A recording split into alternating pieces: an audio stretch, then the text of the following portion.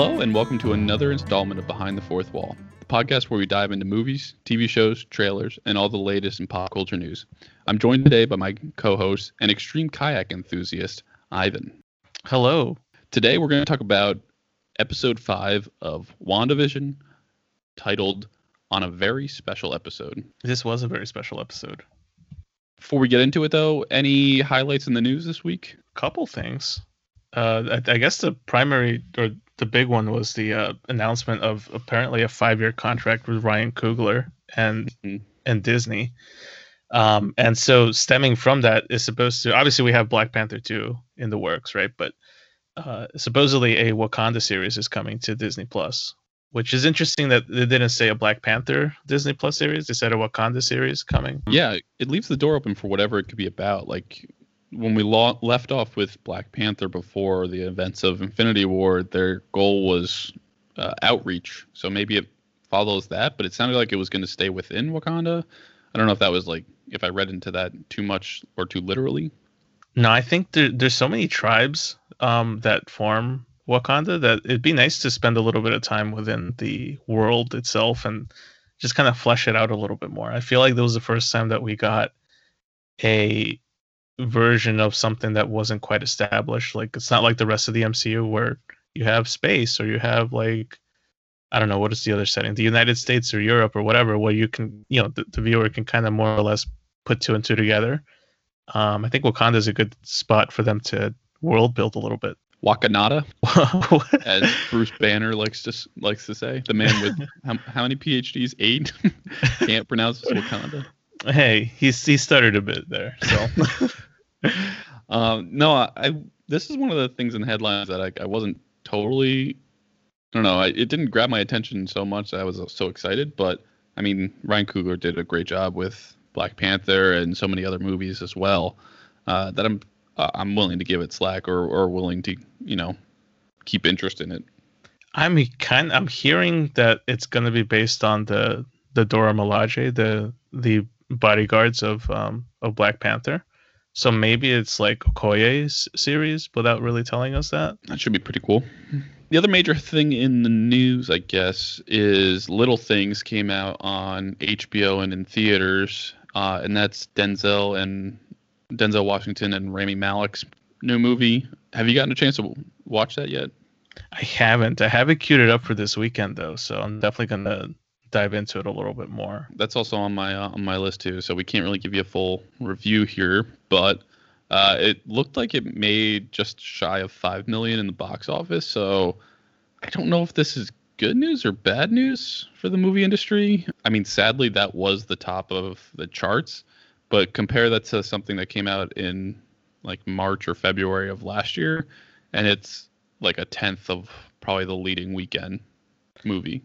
Yeah, I feel like this kind of reinforces the just how maybe a right call it was to release things simultaneously on, wherever you can release it in theaters and also on HBO Max for Warner Brothers slate. As much as like some of the other studios seem to be criticizing them for that move, it shows that you're just not going to make that much money right now. Like there's no way that you can even like pretend you're going to get like. And what was it that we would normally see these numbers of like $100 million, $250 million opening weekend? Those days are not anywhere near us at the moment. Yeah, I mean, these are two major star actors, Oscar winners, and I would assume that in normal times, opening weekend, this is at least 10 times it, a $50 million opening weekend. Yeah, that's probably a safe bet. So, yeah, it is a little surprising, a little sad, but I mean, I'm surprised because I thought, with more vaccines getting out there and some places, not taking the resurgence of the curve a little serious, I would expect that to be a little bit higher. Well, I guess that's good news that it's not crazy high. On the vaccine front, we're getting close to 10% of the population here getting the shot. The other thing too is like and this is something that I feel like maybe most folks aren't really privy to. It's the the bulk of the box office is actually made up in these major metro areas, which I don't think there's a metro area here in the country that has movie theaters actively open. And the places that do, and I could be wrong about this, but I feel like I was talking to a friend of mine a couple weeks ago, but Atlanta has the permission to open up their theaters, but there's just nobody going right now. There's still there's a bad stigma behind it. And there's also like, if nobody's going, these theaters are probably going to opt to just close for the time being. We should do a little bit of like a breakdown of the industry a little later on, see where that's trending. Yeah, we'll circle back to it. Let's get into this episode though. Let's do a quick spoiler-free thought for those that haven't watched it and are planning to. Why don't you kick us off with your thoughts on it? Yeah, I thought this was a really, really good episode. Very Marvel feeling, as I put on the notes here. But I think that it continues to kind of, bend the formula up a little bit and give us something a little bit new. And it also got me thinking, because of how complex it's kind of gotten, I feel like we've gotten to the point, regardless of whether, we'd be under this current situation of the pandemic, right? I feel like the MCU has become too big in its in the grand scheme of things, that ultimately it seems like these Disney Plus shows are a really good strategy to continue the overall story going forward. And it gives us the space to be able to handle things that maybe wouldn't be all so much handled in a single film. I gave it a lot of thought, and the way that I kind of see it, I don't think a concept like this would work in the movie because you're constricted to so little time. Like if I divide this up, these last 4 episodes are one movie. Yeah, we're at about an hour and a half of like footage time right now, maybe a little bit more. So that was my major note as well. This one kind of sat with me a little bittersweet. I was saying that before we started recording. I totally agree that the show format is great for this, and then I think it's going to be great for like a Loki and for all the other Marvel slates that are coming out, because they're so well thought out and planned and tied into the MCU, and they are organized and they understand and place value on giving us 3 episodes of like setup that might be viewed as a little bit boring, but have like contributed loads to the payoff that we're getting right now. So I really liked this this episode because it felt, like you said, like a Marvel movie, like a mini movie.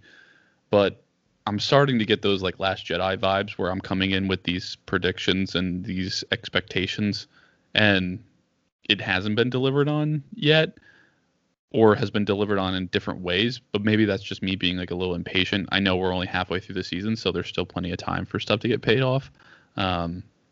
So I guess I just need to be more patient. Yeah, I feel like there's going to be a reward per se, right, of things to come. I don't think we've gotten to the actual like full, what do you call it, the full platter, I guess, or the main course of the show quite yet. I think we're getting there around this point. And if Mandalorian is anything to kind of go off of, it seems like these shows tend to start to get to the point around episode 6 or closer to like the final episodes of the season. Yeah, these are just the snowball effect. Is what Disney does great. Is it starts off rolling down the hill super slow, and it's not a big idea yet. But once it picks up a little bit more momentum and a little bit more mass, it's moved so fast that by the time we're at the second half of the season, we're giving away these little payoff moments or major plot points, or giving us explanation into something pretty quickly. This is also the episode where we start to really see some of the, I guess, complexity of the actual story. So, whereas I feel like last episode was a good little revisit into the Marvel formula, it also kind of served as a little bit of a summarization of the previous 3 episodes. So here's where I feel like we're starting to get to the next phase of it. Yeah, and I think what this show is also doing for me, maybe not for Vision, but for Wanda, is making me care about a character I haven't cared about. Um, like Wanda didn't get that much screen time in the movies, and she was also like new to her powers, so she hadn't really figured things out yet. And it seems like she's at a point where she has had it figured out mostly, and now we're getting to see what can she do, and it's impressive to watch. It is, but if anyone listening hasn't seen the episode yet, maybe hit the pause button, go watch it, and then come back. But I feel like this is where we start to pick up steam quite a bit, and we'll see what happens with the next episode. But I feel like for watching the last 5, and truth be told, I went back and binge watched yesterday before I got to this point. It's good.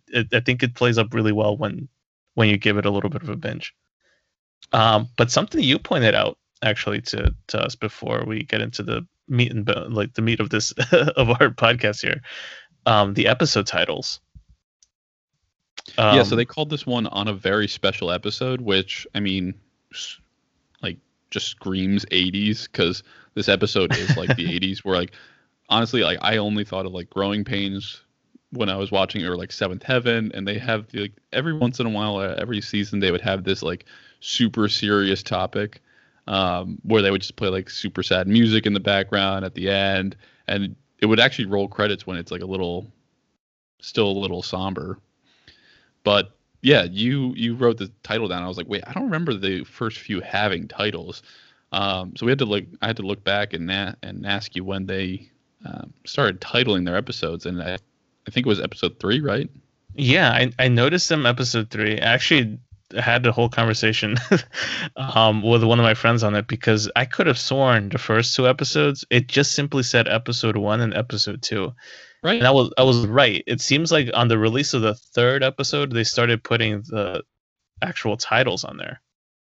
Yeah, so my thought was, and obviously I haven't looked into this at all, so I have no stock into this, but my thought is that these are titles of the sitcom being watched in the show that we're watching. So we're watching WandaVision, but they're watching the sitcom of WandaVision. Like, Darcy's watching the sitcom.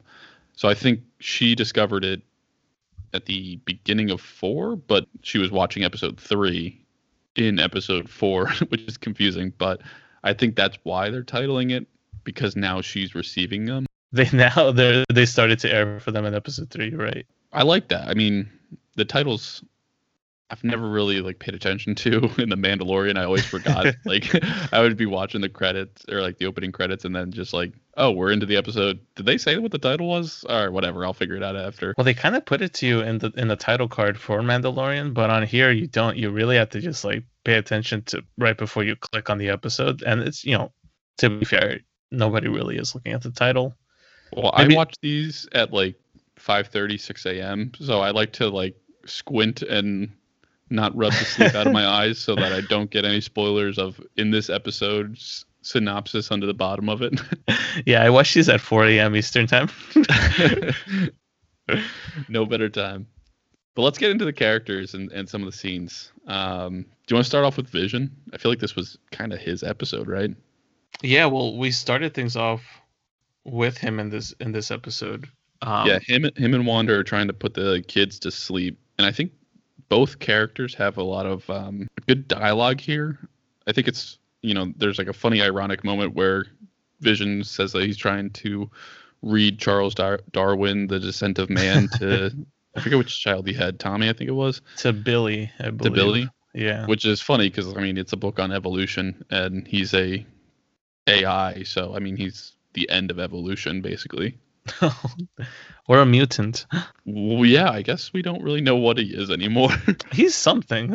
They're both something.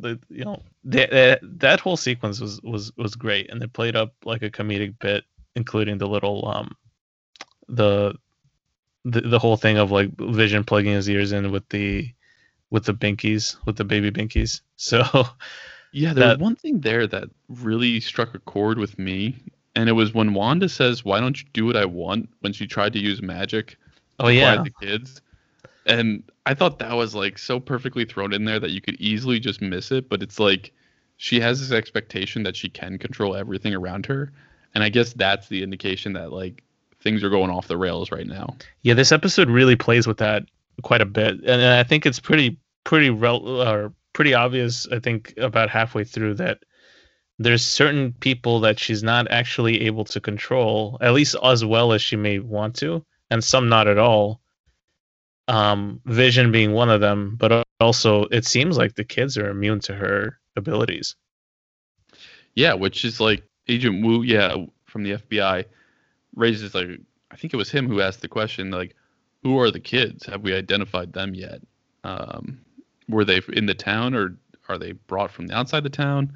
And then Monica confirmed that they were Wanda's children. They're real. So she's like, she actually went through that pregnancy and had kids, according to Monica. Yeah, there was a lot of like interesting tidbits on Wanda's abilities because I feel like up to this point we've only really gotten Wanda's telepathic and telekinesis abilities. I don't think we ever really were given the full grasp at what her abilities are, and over here she is messing with reality to a huge level. Yeah, and then you said a great point before too about Vision kind of questioning the reality or kind of becoming aware and Wanda not being able to control that. I feel like there were some other lines in here. I forget. I think it was towards the end actually. So we can get to it later too. But Vision had this line that was like, we're usually like on the same page that now we're diverting here. So I feel like Wanda was able to keep the hex, as they're calling it, intact because she didn't have to work so hard on keeping Vision in line. But now that he's questioning things or seeing the oddities of the world, she has to expend like so much power on keeping him in line. That's the way that I kind of interpreted it in the beginning as well.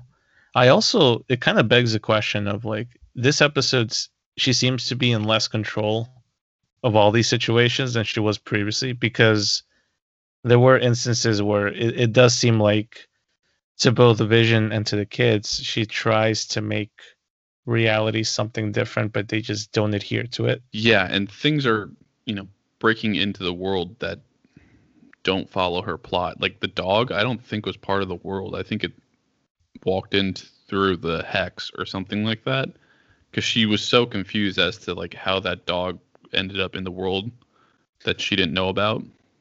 That dog was very suicidal or something, because like from the beginning it went straight for the for the spark there.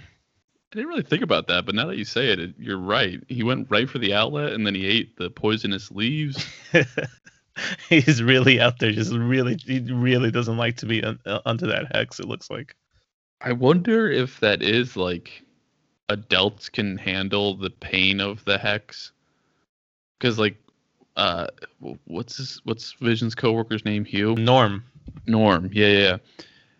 Like Norm, as soon as he was like snapped out of it, he was in incredible pain and fear and whatnot. Maybe that's why she didn't take any like children hostage, because she didn't think they could handle it. And then the dog clearly couldn't handle it because I don't know why, but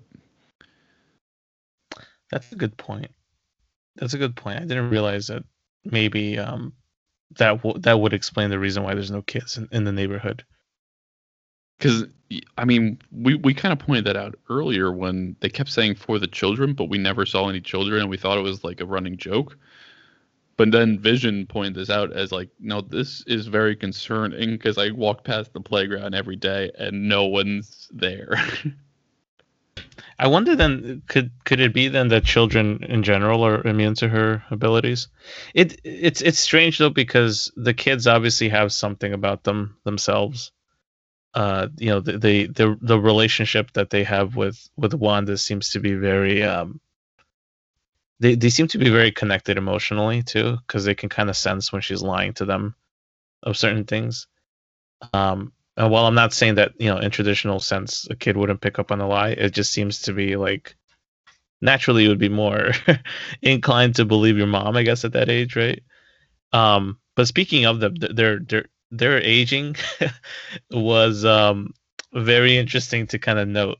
Yeah, so they were crying children in the opening scene, and then roll credits of baby photos, which, by the way, Baby Vision is adorable. That was hilarious. um, and then after the or no, was it before the credits where they age? I believe so. It had to have been because there was like a title card where they blow out candles 1 through 5. Yeah, they aged themselves 5 years after Wanda and Vision can't seem to quiet them down, and even after Agnes kind of didn't, I guess, fail to put them to sleep. Or did Agnes do something? Was she actually spraying lavender? Or did she actually give them the alcohol she said she was going to give them? What was that about? What the heck? Well, there's a lot of like, I think it's an Eastern European thing too. I know like back in Mexico, the same thing is like you'll give them a little bit of alcohol if the baby doesn't stop crying, and it usually knocks them out to sleep. Yeah, I know, it's crazy. Apparently, it's a cultural thing, but I would highly not recommend anybody do that. Yeah, this podcast strongly urges you to not do that. but it does happen. There's a lot of like countries and cultures that apparently it's a normal thing. I remember seeing it as a kid myself, so that's why I didn't really question it or bat an eye. But it was interesting to see the conversation on social media where it's like, was that just a joke or was she seriously considering it? I'm like, well, yeah, there are some places that do that. Well, she is from Sokovia, so there you go. I would be surprised if she threw a little vodka their way. Right, a little vodka wouldn't hurt anybody, you know. No. But they aged up 5 years in an instant, literally pulling a disappearing act and coming, I think, appearing behind them by the staircase. Quick, and then thing they do it again, where they age up to 10 in order to keep the dog. Well, it leads me to wonder though, like, is it something? I kind of read it as like somebody, and the events that happened with Sparky, with the dog eventually, ending up where he ends up. I kind of took it to mean that it's in somebody's interest to have them age up. You get what I mean? Like it's almost like they're pushing them to age up rapidly. I don't know if it's somebody, some ulterior motive, or if it's the fact that Wanda has created this world that ages 10 years overnight. Because Vision pointed out that like every time they go to sleep, when they wake up, they're 10 years or like to have a totally different setting around them. And that's, I guess, when Wanda was using magic to change the world. So I don't know if she's like created these rules of aging, but no one else is getting impacted by that. Right. So yeah, it's tough to tell right now just because we don't have a lot of information. So I could see this as like an ulterior motive of if we're going with Mephisto being the one behind all this. I don't know who else would have any stock in that or control over it. Yeah, I don't know. It doesn't seem like that. I don't know. To me, it just seems a little suspicious that they are able, because they aged themselves up, but it seems like they're kind of pushed into situations where they would, this in keeping in line with with talking on Vision, the level of awareness for him is like at an all-time high in this episode.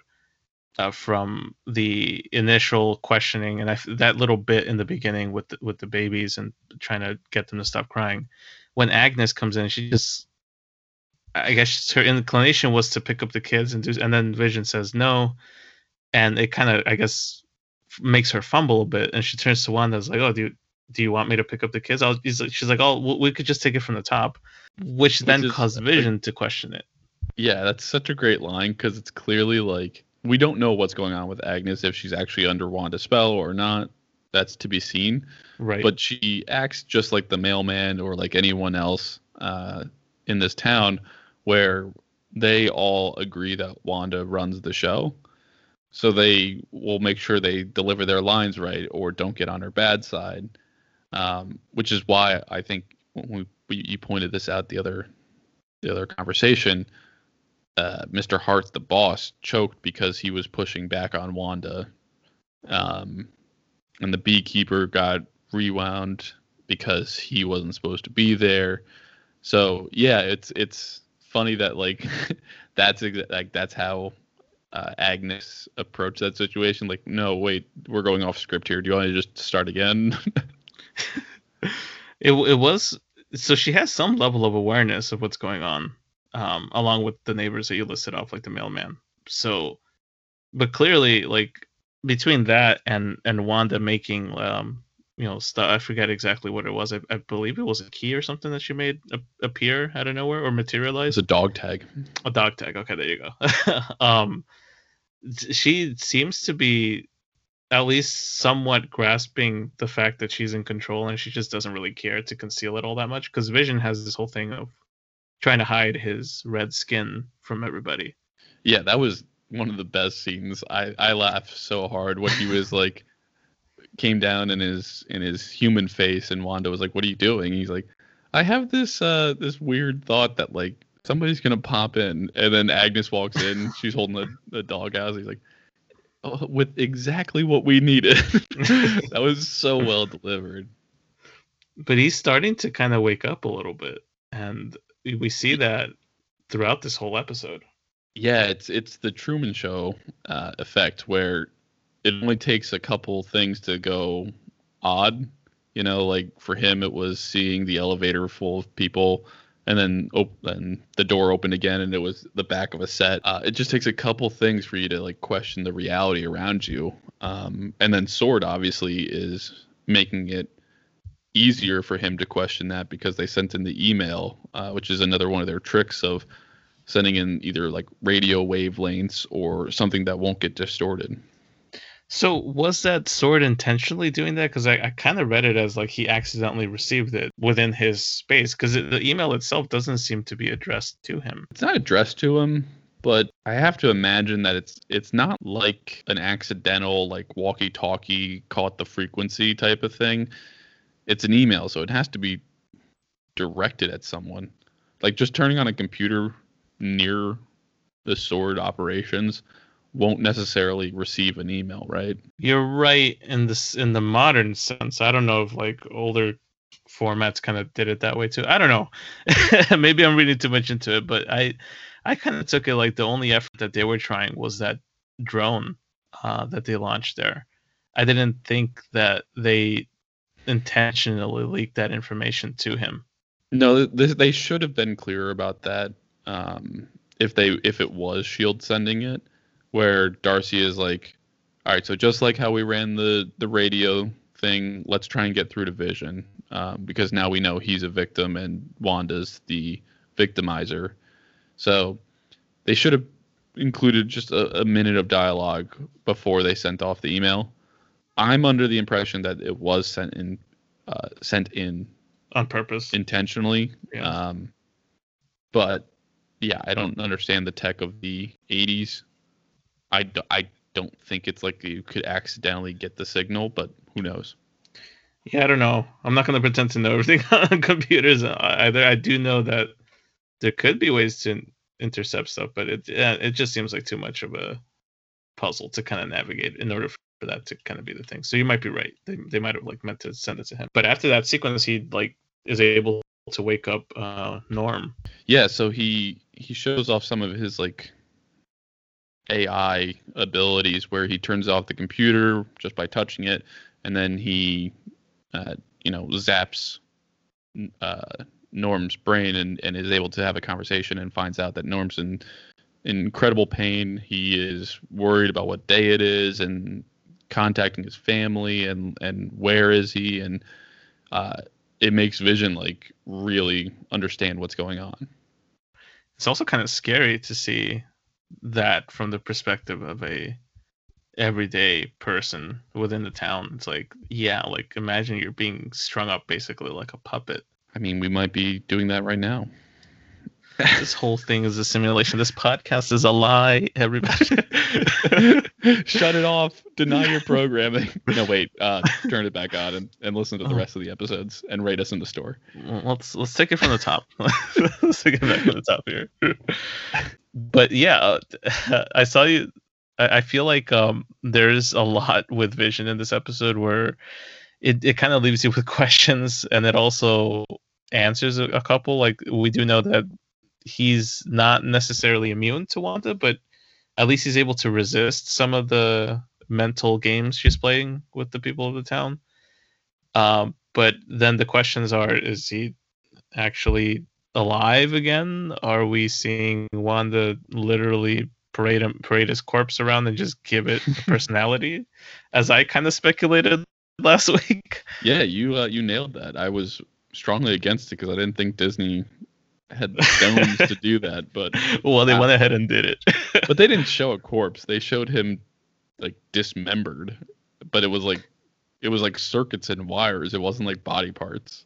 Regardless, it's kind of a dark thing to put on there. It did take me by surprise, right? Because Yeah. it's like you did see, to even like show that little shot where what director Hayward was like showing. Oh, by the way, out of, not to kind of diverge a little bit too much on this, but like the fact that he was holding on to this piece of information for this long immediately makes me question his motives. No, let's divert onto this and talk about Hayward, Monica, and the team, because this is like timeline wise in the episode makes sense right now for what we're talking about.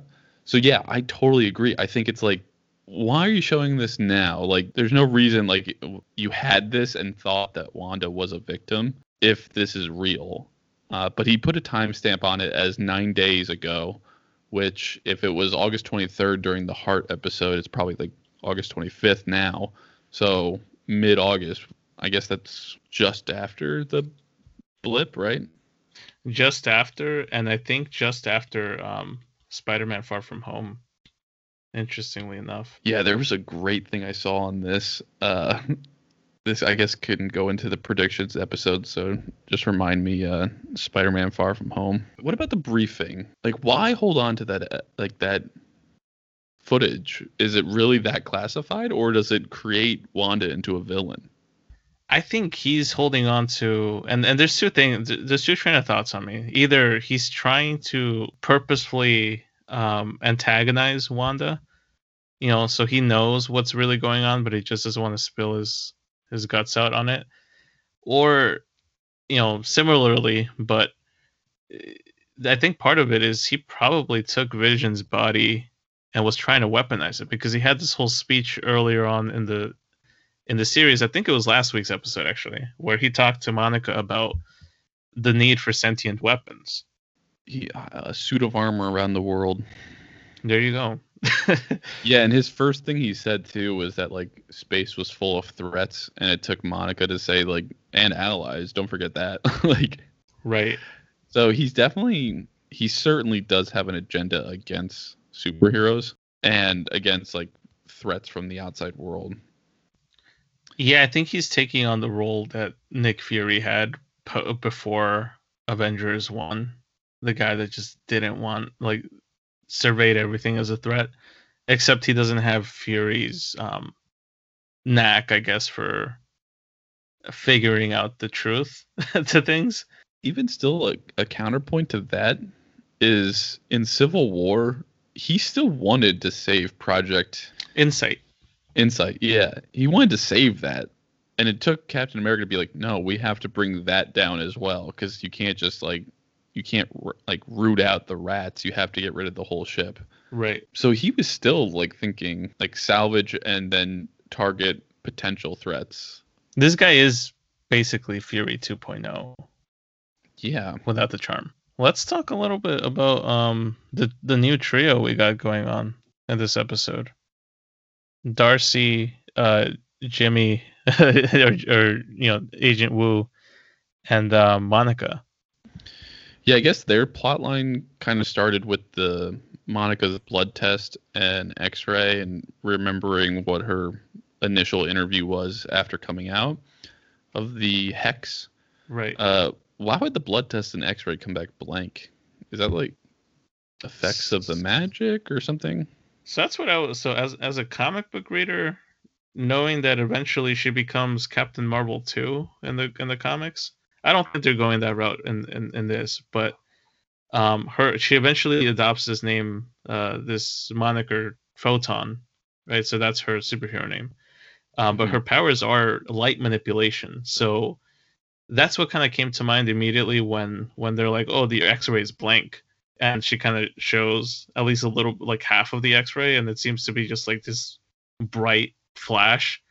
I'm Mm. thinking, does she have her abilities already, and Monica's just trying to conceal them because she brushed the concerns aside, or did she just gain them in Wanda's world for some reason? That would be interesting. Okay, I could roll with that theory. I don't know if that's going to pay off in this or if that's just going to be a long-term thing. It might pay off. I could see them being like, we need a super to fight a super type of thing. Something might have happened because the only other thing that I'll kind of bring up on this point is the fact that her mom died from cancer. It kind of leads me to believe like maybe there was some sort of like accident similar akin to like the Hulk where they were both involved and Monica came out of there with powers, but her mom, ended up with an unfortunate side effect of cancer. I don't know. Hmm. I'm just speculating here, but like it just kind of seems like Marvel doesn't just plan things like that and not deliver on something down the line, even if it is like one or two movies off from the point of introduction. Yeah, here's the thing that I think the cancer is the payoff for is that when they were discussing who's the strongest Avenger, how Scarlet Witch basically took on Thanos and would have won alone. And then Agent Wu says, "Well, I don't know. Captain Marvel probably came pretty close." And then you see this like resentment or like anger towards Captain Marvel from Yeah. Monica, and I think that's the payoff of the cancer bit is like she possibly blames Captain Marvel for not being involved or stopping the events of the Infinity War and basically robbing her of like the last 2 years with her mother or some sort of resentment for like not visiting or whatever. Yeah, you could be What was right. your take on that? Because you could pick up on that, right? Yeah, I thought more it was like an abandonment thing. I'm willing to bet, and I don't know if I'm right about this or not, but I feel like at some point Captain Marvel, whether it was in Endgame or the after the credits thing of her own movie, it was you're kind of led to believe that she hasn't been back on Earth since she left.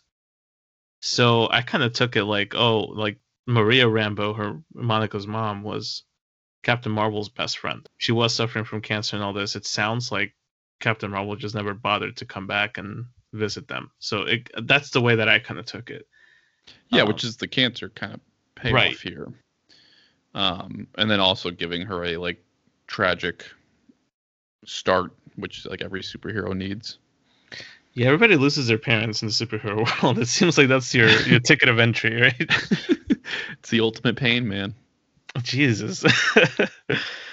I guess it's appropriate that Disney bought Marvel then, because they have Bambi, and like Disney has no love for parents either. That's true. You're either an orphan or you're not a good character in the Disney film. How about Agent Wu becoming the real hero of the story and finally getting Darcy that coffee? Oh, Agent Wu deserves his own show. I really like him. I like Agent Wu so much. He's so like sensitive and like so nice. He's the kind of guy you want to have a beer with, or like you'd be happy to call your coworker. Yeah, yeah. And I like the dynamics at play there between the three characters, between him, Monica, and Darcy. Darcy in particular, you and I shared kind of a dislike for her. In the Thors. Yeah, which I Yeah. thought she played it well enough. But she's one of those characters that's like it's comic relief, but they just overplayed those parts so often. But her personality here bounces off really well off of Agent Wu and off of Monica.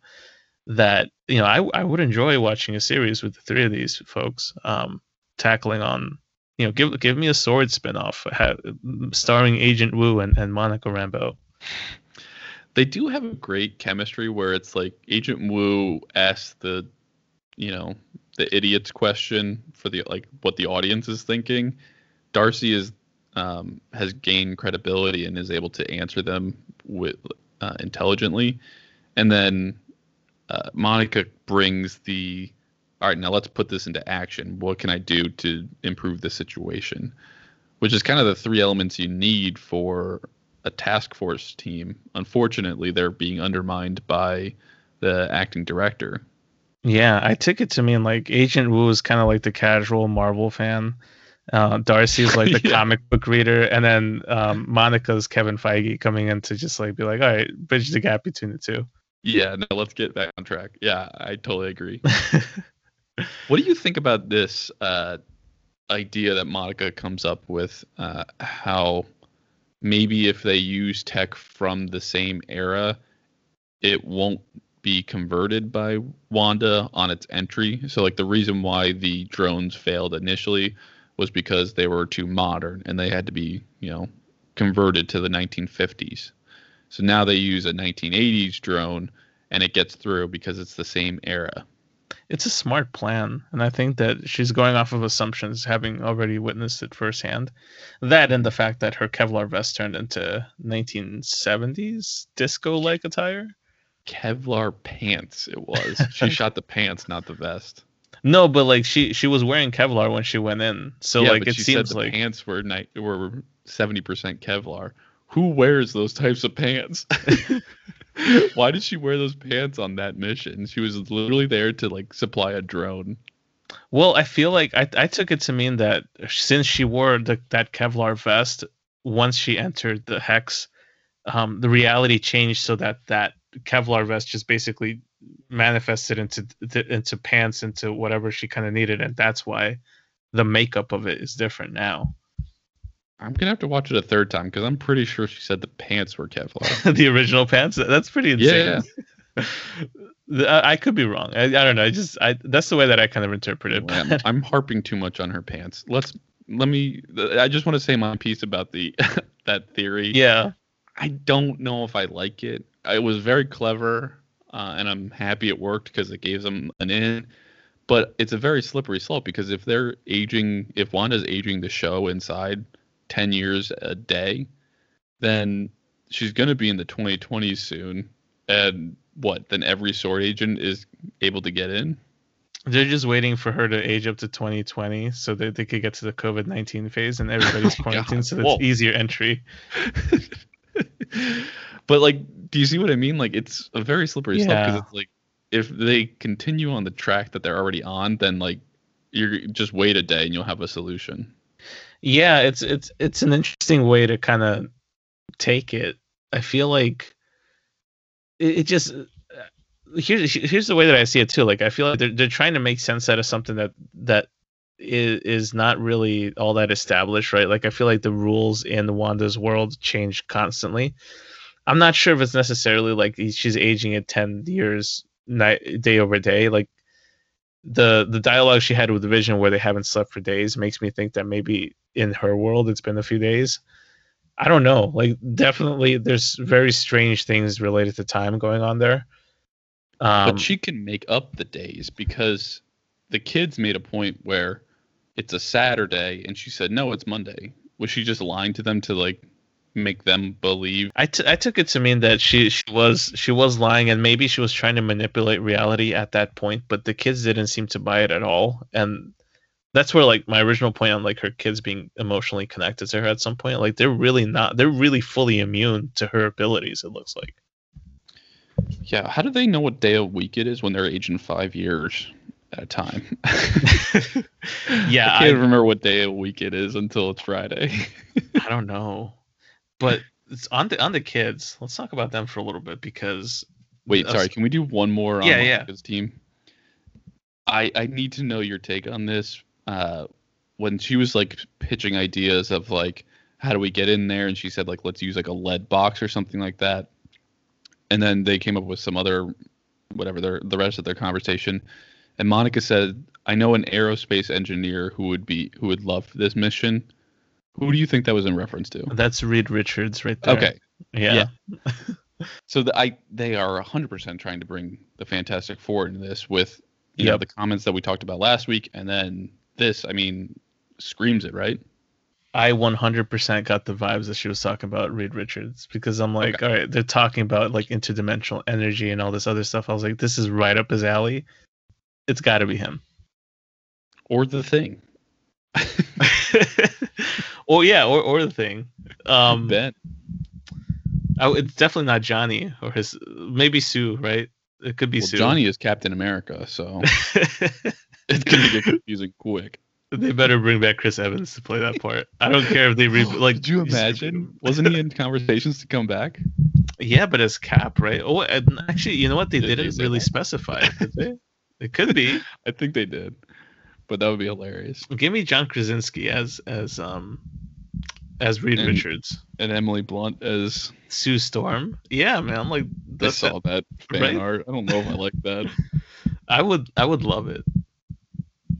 Anyway, yeah. Now, sorry. Please move on. Wanda's kids. Okay. Yeah. Billy and Tommy. I love how they kept the color scheme no matter what age they Yeah. were. Right? Like it's clear who's Billy, it's clear who's Tommy. They're clearly not identical twins like they are in the comics. That color scheme with Tommy wearing the green, Billy wearing the reddish pink thing, Wiccan, Billy being Wiccan and Tommy being Speed. Clearly, I feel like they are playing the House of M storyline here with them. And by that, I mean like this is the versions of the kids that don't necessarily start with the Wiccan and Speed monikers, but rather we might see them grow into that later on down the line. They have Wanda's powers to some extent, because like how else are they aging themselves up? Or they've learned how to manipulate matter like she is within the hex, and it's like amplifying their powers. But in the comics, it's not like that at all. Wiccan has Wanda's exact abilities, but Speed is obviously Quicksilver's abilities. So maybe they're changing things up here. I don't know, but it leads me to believe that we're likely seeing an adaptation of their original storyline, but kind of twisted up a little bit. And by that, I mean like maybe these aren't actually the ultimate renditions of these characters. We'll probably see them reworked down the line. But Wanda's kids, kind of tying back to the point I was making earlier on, I feel like they're being pressured into aging. And by the reason why I say that is when it comes to Sparky eating the poisonous plants in Agnes's garden, and you have that little scene where even Vision comes into play and like is comforting his sons. Wanda has this whole speech that kind of threw me off a little bit.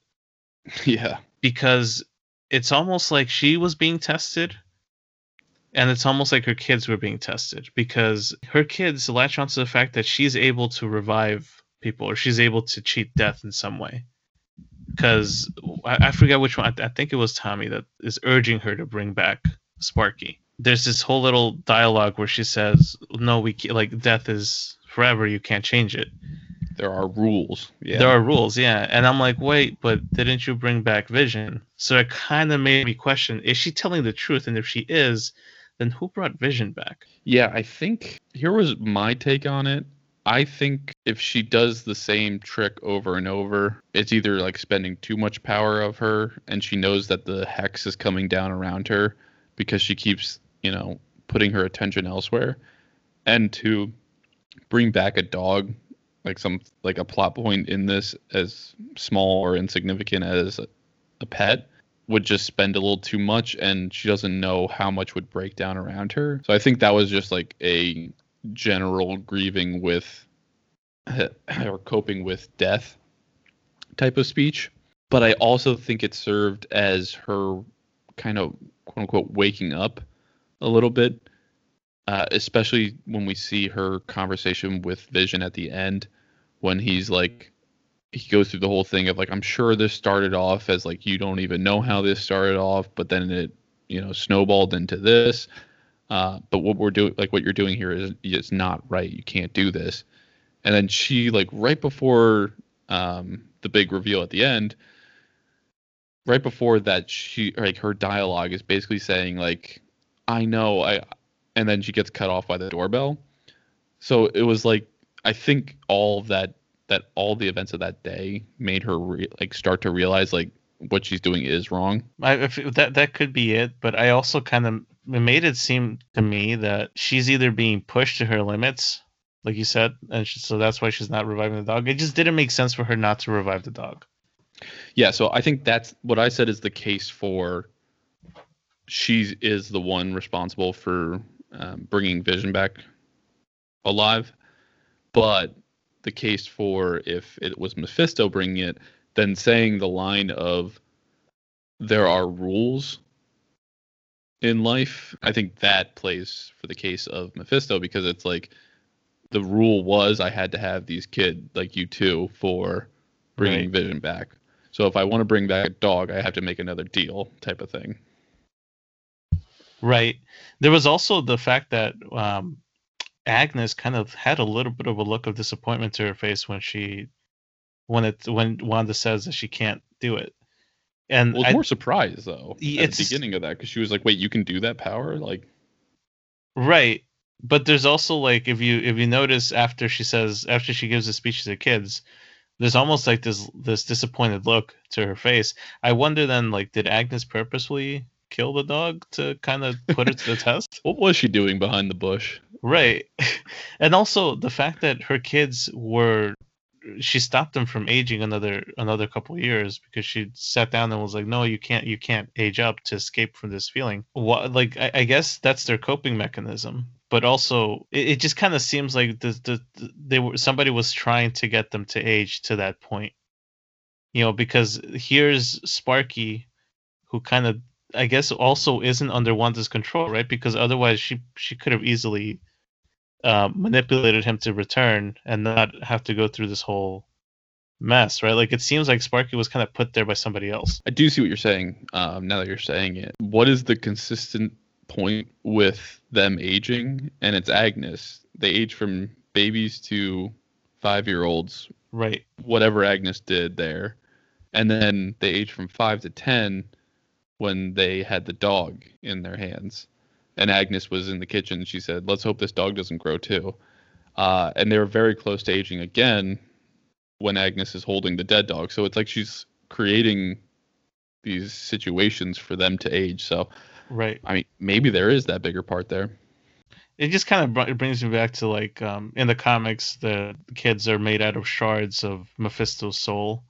And so his plan was to basically utilize them as vessels for his entry into Earth. I wonder then, do they need to hit a certain age for them to be able to be useful for him? If assuming at all that Mephisto's the guy behind all this, right? But Man, there's so many things. I know. Yeah, I mean, like, you could also take it as like Wanda trying to educate her kids how to deal with grief because she wants them to be better than she is. Like, there's so many different paths this could go, which is why this show is actually really good because it's like you can't predict it. Like, our predictions have been very hit or miss, more on the miss. They have been, and I've kind of been.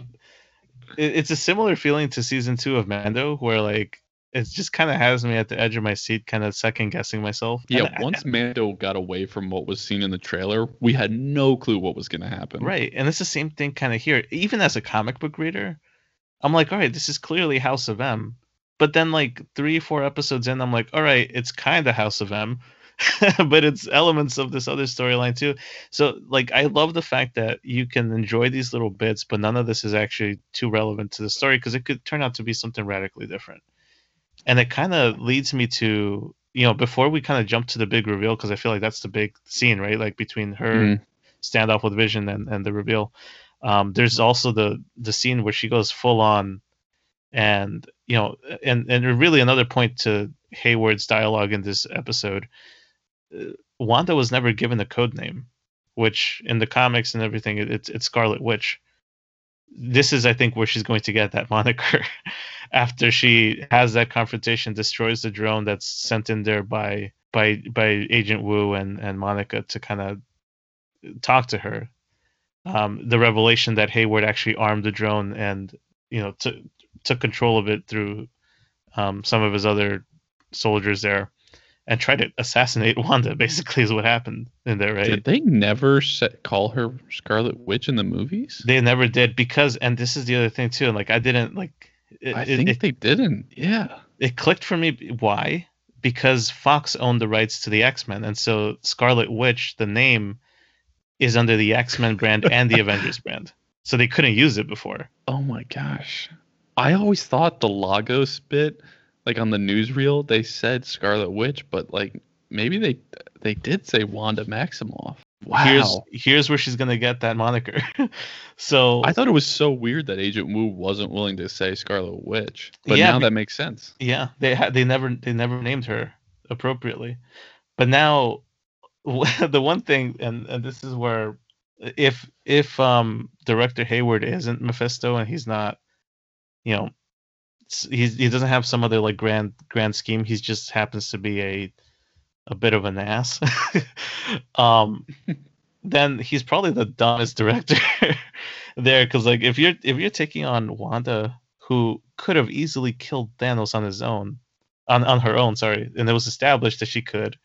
Why would you try to assassinate her and like summon her wrath with one missile, with yeah. one missile? Yeah, especially threatening her kids and that. Like, of course, Wanda would be livid, which she was in the scene that as we finally see her exit the world in her full-on Avengers costume. Yeah, and she flips on the switch of the Sokovian accent, which is way more intimidating.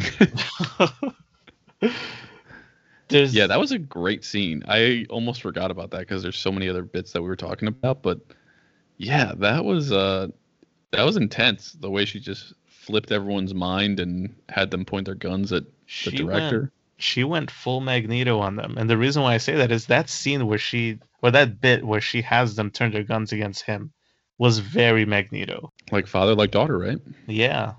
I'm still waiting for Fassbender. That's our Luke cameo.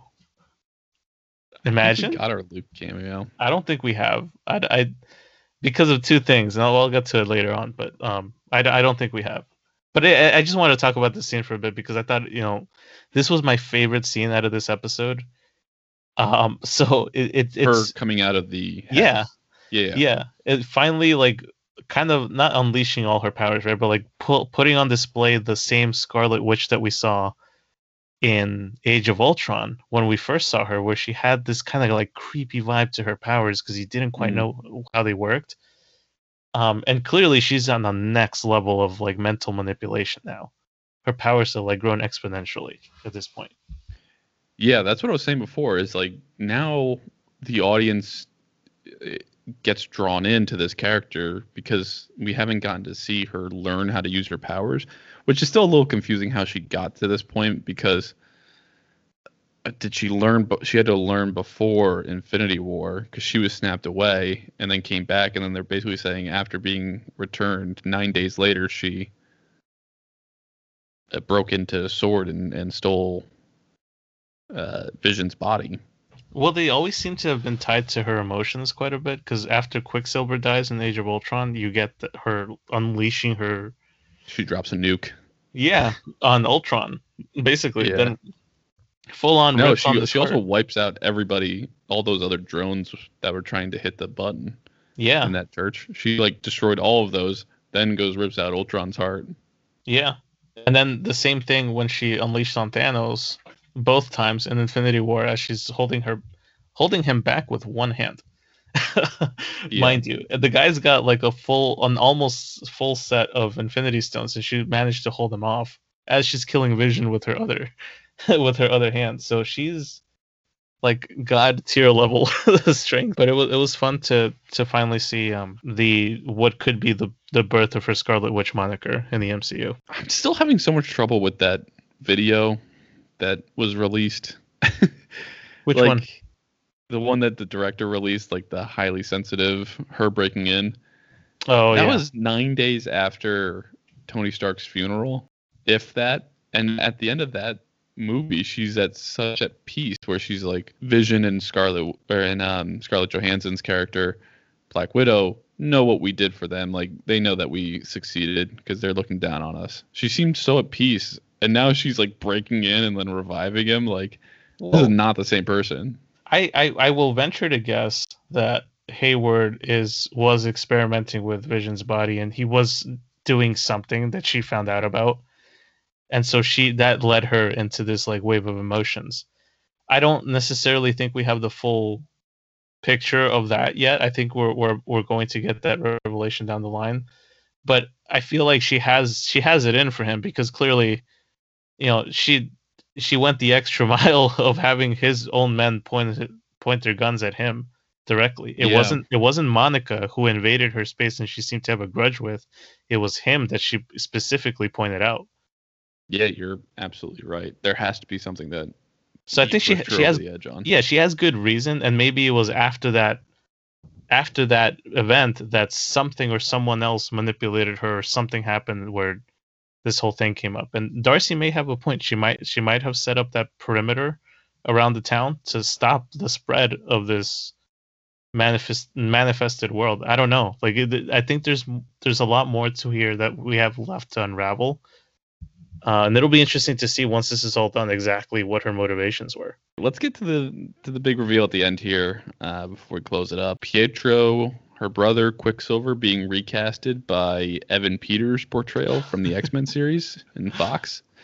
For those that didn't see in the news, Elizabeth Olsen basically confirmed in an interview, right, that there would be a Luke Skywalker-like appearance in WandaVision, which refers to Luke coming back in Mandalorian. Is this it? Or do you think there's a bigger, like, does she not know how big Luke Skywalker was? I've seen a number of interviews with her to know that she does seem to know her stuff when it comes to Star Wars. She actually does seem to be a genuine Star Wars fan. And back during the age of... not the same size as a Luke. No, but that's why I feel like she's not talking about Quicksilver. I feel like she's talking about something else towards the end of the season. And the other point of this too, like I saw an old interview that somebody brought up on Twitter where they ask her like, hey, where do you want your character to go after Age of Ultron? And this is around that time period too. And she said, I would love for them to visit House of M, but I think that's too dark for Marvel to ever tackle. So she's so she, like, nobody, unless you're like a hardcore, not hardcore, but unless you're at least somewhat well versed in comic lore, you're not going to bring up something like that and be like, yeah, House of M is a good storyline. It's not even like at the forefront of pop culture in general, right? Like we're not talking about Watchmen or another highly prominent, storyline. So it kind of makes me think that maybe she does know the levity of the Luke Skywalker cameo, and so she's maybe referencing something else a little bit bigger. Maybe there's a Doctor Strange coming. Maybe there's somebody said that this confirms that Tobey Maguire will be at the end of this season. All the Spider-Mans. Give me a Tobey Maguire in his Spider-Man outfit, right? But like without his mask and wearing Doctor Strange's cape. Wow, that's quite the crossover. Yeah. I like that he was brought back. I was actually genuinely surprised that it was kept secret that he was at filming. And then also, I couldn't tell from the back of his head. I thought it was going to be like old man Steve Rogers was there with the gray hair. The Joe Biden version of Steve Rogers. I thought for sure the minute I saw the white hair was Quicksilver, but I was kind of expecting the Aaron Taylor Johnson version. That's the one from Age of Ultron. Yeah. I when it was Quicksilver, I was surprised they didn't bring him back per se, but I get the recasting thing because that was pretty common in the 80s, right? Just recasting without explaining to the audience whenever an actor or actress was like in trouble with something. So it fit the genre timing pretty well. And then also like this Quicksilver just exudes 80s. But he's giving me a very different vibe in this one scene. He looks terribly old, or like he has bad makeup on. Yeah, which kind of leads me to wonder, like, are we supposed to believe that this is the Pietro Maximoff from the Fox universe? And she's starting to tear at reality, and this is one of those symptoms? Or is this more like, is he playing a different character, and, us remembering him playing Quicksilver is just kind of like a red herring? I think that is it. This doesn't necessarily mean that mutants are brought into this timeline. I think it certainly does create a possibility where it could be, but I think it more is just a nod to fans of like, we're recasting Quicksilver with someone who played a different Quicksilver. So I think that my theory, and I'm going to hold to this until I see that it's probably evidently not the case, right? But I think that the way that they're going about this is that this isn't Pietro at all. This isn't any version of Pietro, but rather this is the actual incarnation of Mephisto. Well, yeah, I think this brings us into our predictions here. I think we're both still holding on to Mephisto being the big bad that is being overlooked. So you sound like you want it to be, or not want it to be, but could be this Quicksilver. I don't know if I necessarily agree with that. I think he will. I don't think he'll show any powers. So I think she's just going to end up calling him Pietro, but they're never going to really like. I think you're right. I think it's more of just like someone from the town. Like it's not really him. I'm still holding on to Mephisto being the acting director of Sword. Yeah, you could be right on it. I feel like there's a couple different candidates. We got Ralph. We got this new Pietro guy showing up in town. We got director Hayward.